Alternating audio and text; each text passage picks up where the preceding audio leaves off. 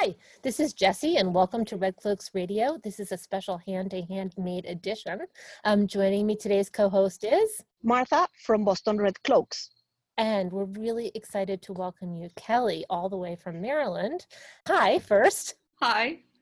Hi, Kelly. We're so excited. So you're with Mayday Underground, and let's start there, and then we'll talk a little bit about what's going on right now in our lives. So tell us a little bit about how you got started. I think like a lot of you, I was absolutely devastated by the election of Donald Trump, and I was looking for creative outlets for my rage. I needed something to do with it. I needed to channel it. And I saw some images on the news of I believe it's the Georgia handmaids who were using the cloaks, and it struck a chord with me. Margaret Atwood's book for me was just a pivotal moment. Reading that as a teenager, I really, it was a key moment in my feminist awakening. So it immediately resonated with me, and I thought, I can do this. And I'm a veteran of street theater activism for a very long time, so this was a natural fit. So I got myself a costume, and at first it was just me, and I went out and I stalked through the Senate hallways, and I sat in front of Mitch McConnell's office and prayed for him. Freaked out a lot of people. It was great. And then during the Kavanaugh hearings, I went out, again, I was so angry. So I went out with a sign that said, "You thought we were angry before." And a lot of folks took my picture. One of them happened to be from Vogue. So they put it up on their Instagram page, and, it got a lot of attention. And that's kind of what attracted my friends to this work with me. So I started the Mayday Underground as a place to try to organize folks who were feeling the same as I was. It's so awesome. I mean, we've seen the photographs. The photographs really resonate across state lines, which is amazing. You said you were an activist before, or this started your activism? Oh, I've been an activist all my life. I confess, I grew up in California, and my parents are solid liberals, and so I've been out marching for as long as I can remember.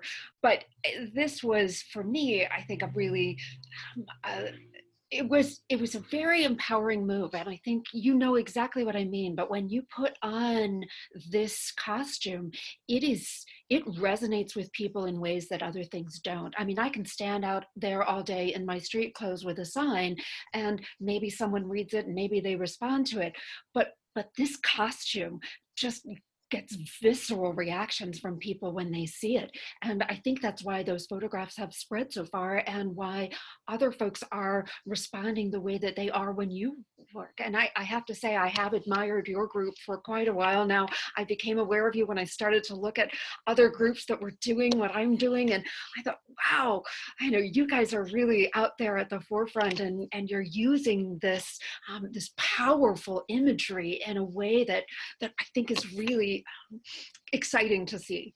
The visual. So would you say? Yeah. Sorry. I'm so excited.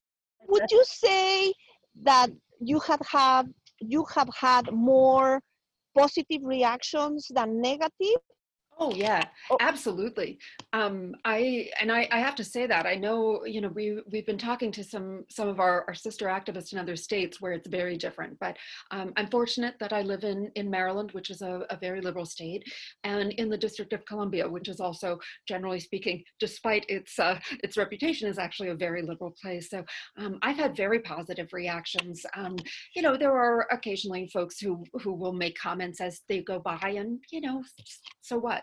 But I think most folks in DC are used to all kinds of protesters being out all the time, so it isn't unusual to see that. So I'm fortunate that I can sort of walk into a place that is equipped to handle all manner of protest. And the Capitol Police are very well trained, so all of our government buildings are guarded by people who know what this means when folks show up, and they're very polite about it. They're like, if you don't want to get arrested, stand over here. If you do, stand over here. They're very polite about it.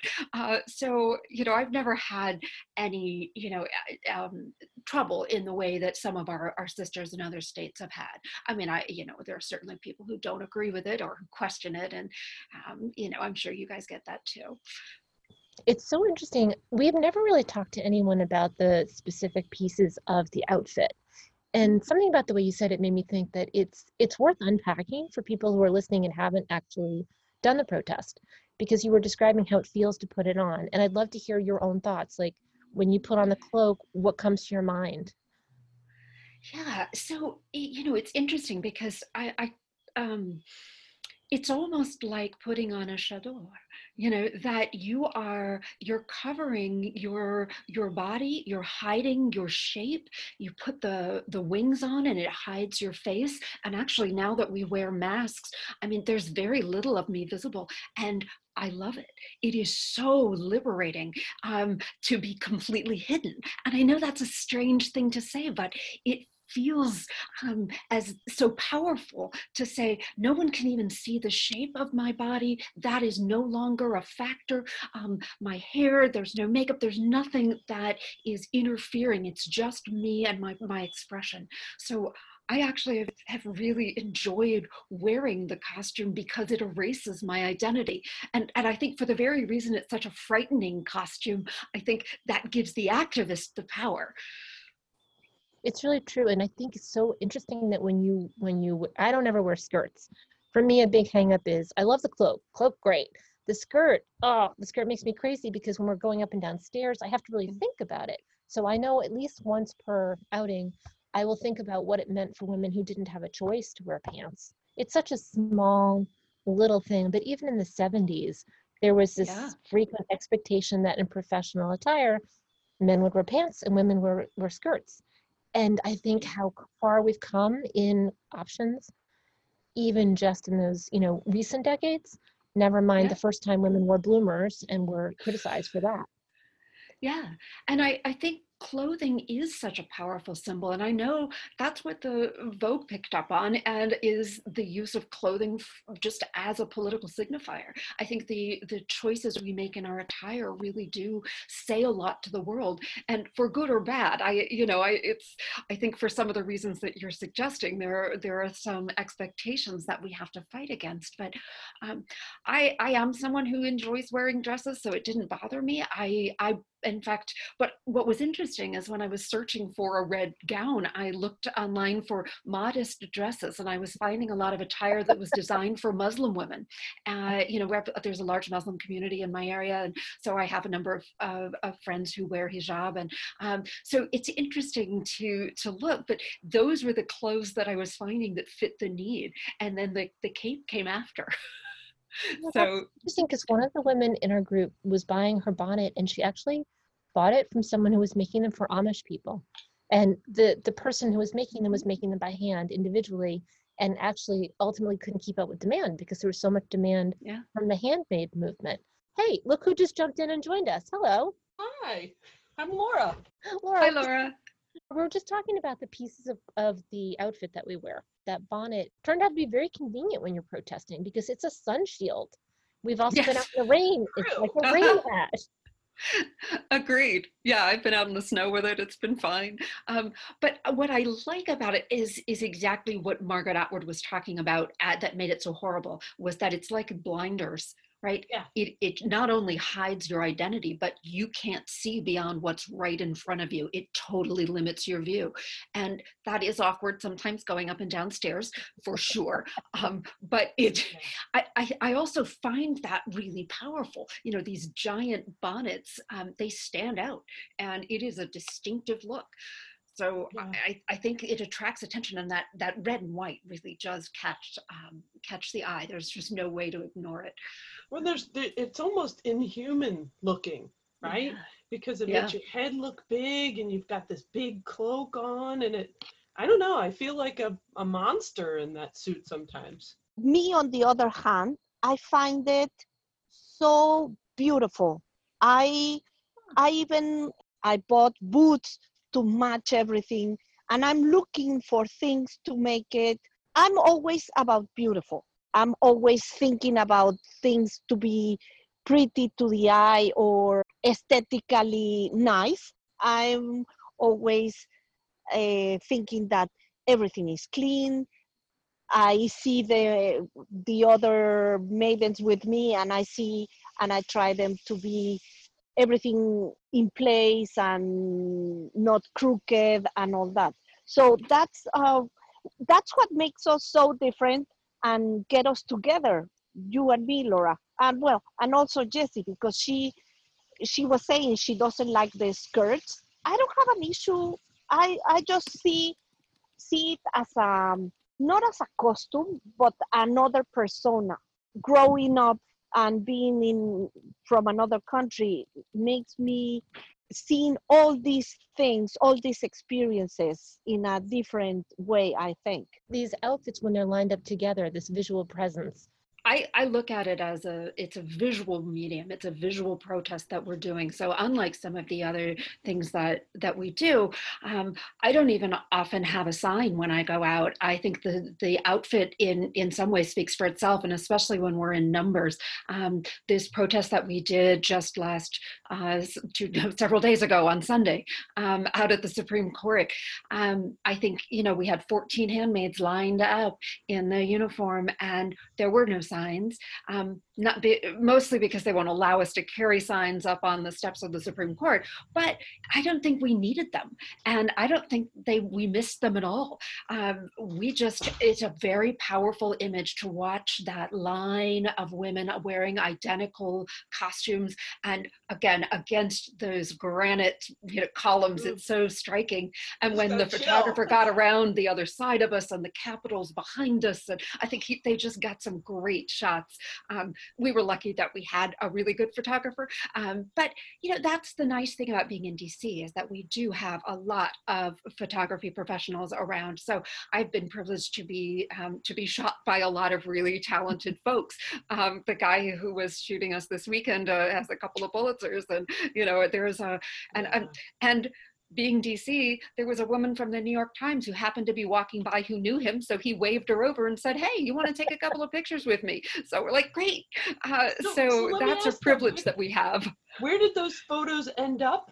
This was the first time I'd even invited anyone to come and take my picture. And in the past, it's gone not just the Vogue folks, but, I've been in newspapers around the world. And it's really interesting because the photographers find me. I go out there with, wearing this outfit, and it stands out. And if there are other protesters around, they still come and they want to take the picture. Those photographs, I think, because they are so striking, can end up almost anywhere. So what the guy from the AP did, and what the guys from Reuters do, and guys and girls, is they put them up on Shutterstock, or so they're available to editors around the world who are looking for print photos. That's why we did our event on Sunday, so that they would have those photos up. He had them up on Shutterstock by Sunday night, which meant that editors who were looking for copy for Monday morning could just pull them right off. They ended up in newspapers all over the place. So we were in, from the LA Times to, I think Al Jazeera had us on, and there were several European newspapers that had us, and not even always in English. And that's also the nice thing, is we don't need a sign. This image speaks for itself. Yeah. I just pulled one up. This is you guys, right? Yeah. Oh yeah. Yeah. That's my team. It's a stunning picture with the columns behind you, and maybe we can find a version that we can share as a thumbnail so that people who are listening can look at the same picture we're looking at. But it's incredible. You are in primo location. Now, it makes us obviously want to talk a little bit about this week, because we would love to know what it's like on the ground being there. We're watching on television, we're looking on Twitter for updates, and we're hearing what are being called confirmation hearings as opposed to nomination hearings. Today, the hearing part wrapped up. Wow. I mean, I think I wish I could tell you it was any easier to be right here, but it's not. We are looking on with horror and outside of the process like everybody else. And it's a travesty of democracy to watch this go down. And we've been shut out of the hearings, literally and figuratively, in this case. It's even worse than with Kavanaugh. And that was infuriating for all the reasons that this one is infuriating for even more. And to take this young woman, she's 48, she's been a judge for 3 years, she's a member of this radical sect that actually called themselves handmaids. I mean, I can't even imagine. And, you know, it fits right in with the Republican agenda to overturn Roe v. Wade. And I know they've been driving that, you know, all of my life, this struggle, and yours as well. And that's part of what brought my group together, is that, you know, the handmaids protests are out in public. And this is a way for us to draw attention to the things that we see going on in the world. And it's that warning that, look, there is this dystopian world where women have no rights and they have lost all reproductive freedom, and that it is coming true, and in phases, and faster all the time. And Amy Coney Barrett is just, I mean, she's Serena Joy. She is the architect of this world. It's just amazing how close to truth Margaret Atwood wrote. You couldn't create this character, and she did. And yet somehow she's willed it into existence, and it's terrifying. But I think that is also brought us together. And so for me, the comfort is that I found other sisters in the struggle, and that my group has expanded, and I finally got to meet you, the famous Boston Red Cloaks. I've been so excited about your work. You know, I've gotten together with groups around. The Georgia group sent us extra costumes so we could do our protest on Sunday. That would not have been possible without the Georgia Handmaids Coalition and their generous donation of costumes. So all of this has given me hope, at least, that we as sisters in the struggle can continue. And regardless of what happens with the law, we also know that we will continue to fight for each other, and that we will help our sisters in other states where the struggle is much, much harder. I'm very lucky that I'm in Maryland, and we have some of the most progressive laws in the country. And I know that we will at some point become an import state. And as other states are struggling for rights and their clinics are being closed, ours are not. And so I know that there are lots and lots of people here who are sympathetic to that, and who would open their homes and their hearts to people who need. And I know that going forward, we'll stay in touch, and we'll help each other.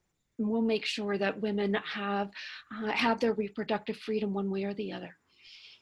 Absolutely. It's so true. And it's that whenever I see your pictures, it's just, I don't know this woman yet. Well, I don't know this woman, but we think the same way about very core issues. It's an amazing signifier nationally, and really this opportunity to get to hear from different women who are doing similar work across the country is very helpful. And when you get to book 2 with the Testaments, there is a way out. There is a way out. And the way out is because women who have these strong beliefs and are brave, to use Martha's word she always uses, and courageous, work together. They find a way to collaborate. They work across state lines, and they figure it out. And it takes time, but without that organizational structure, there's no hope. And once you find each other, suddenly there's hope. Suddenly there's synergy. And we have found each other, and it's great. It's weird. It's since we've met other Red Cloaks or people that are just interested and passionate about this issue, I have felt almost safer, you know, knowing that there are, you know, my sisters are out there, and that, you know, if it gets darker outside, we will have each other, and we will keep up this fight. So it's good to know you're out there, Kelly. It's good to know you guys are out there too. And it's such a pleasure to talk to you. Thank you for this time. Thank you so much for coming. Absolutely. Thank you. Thank you. Thank you.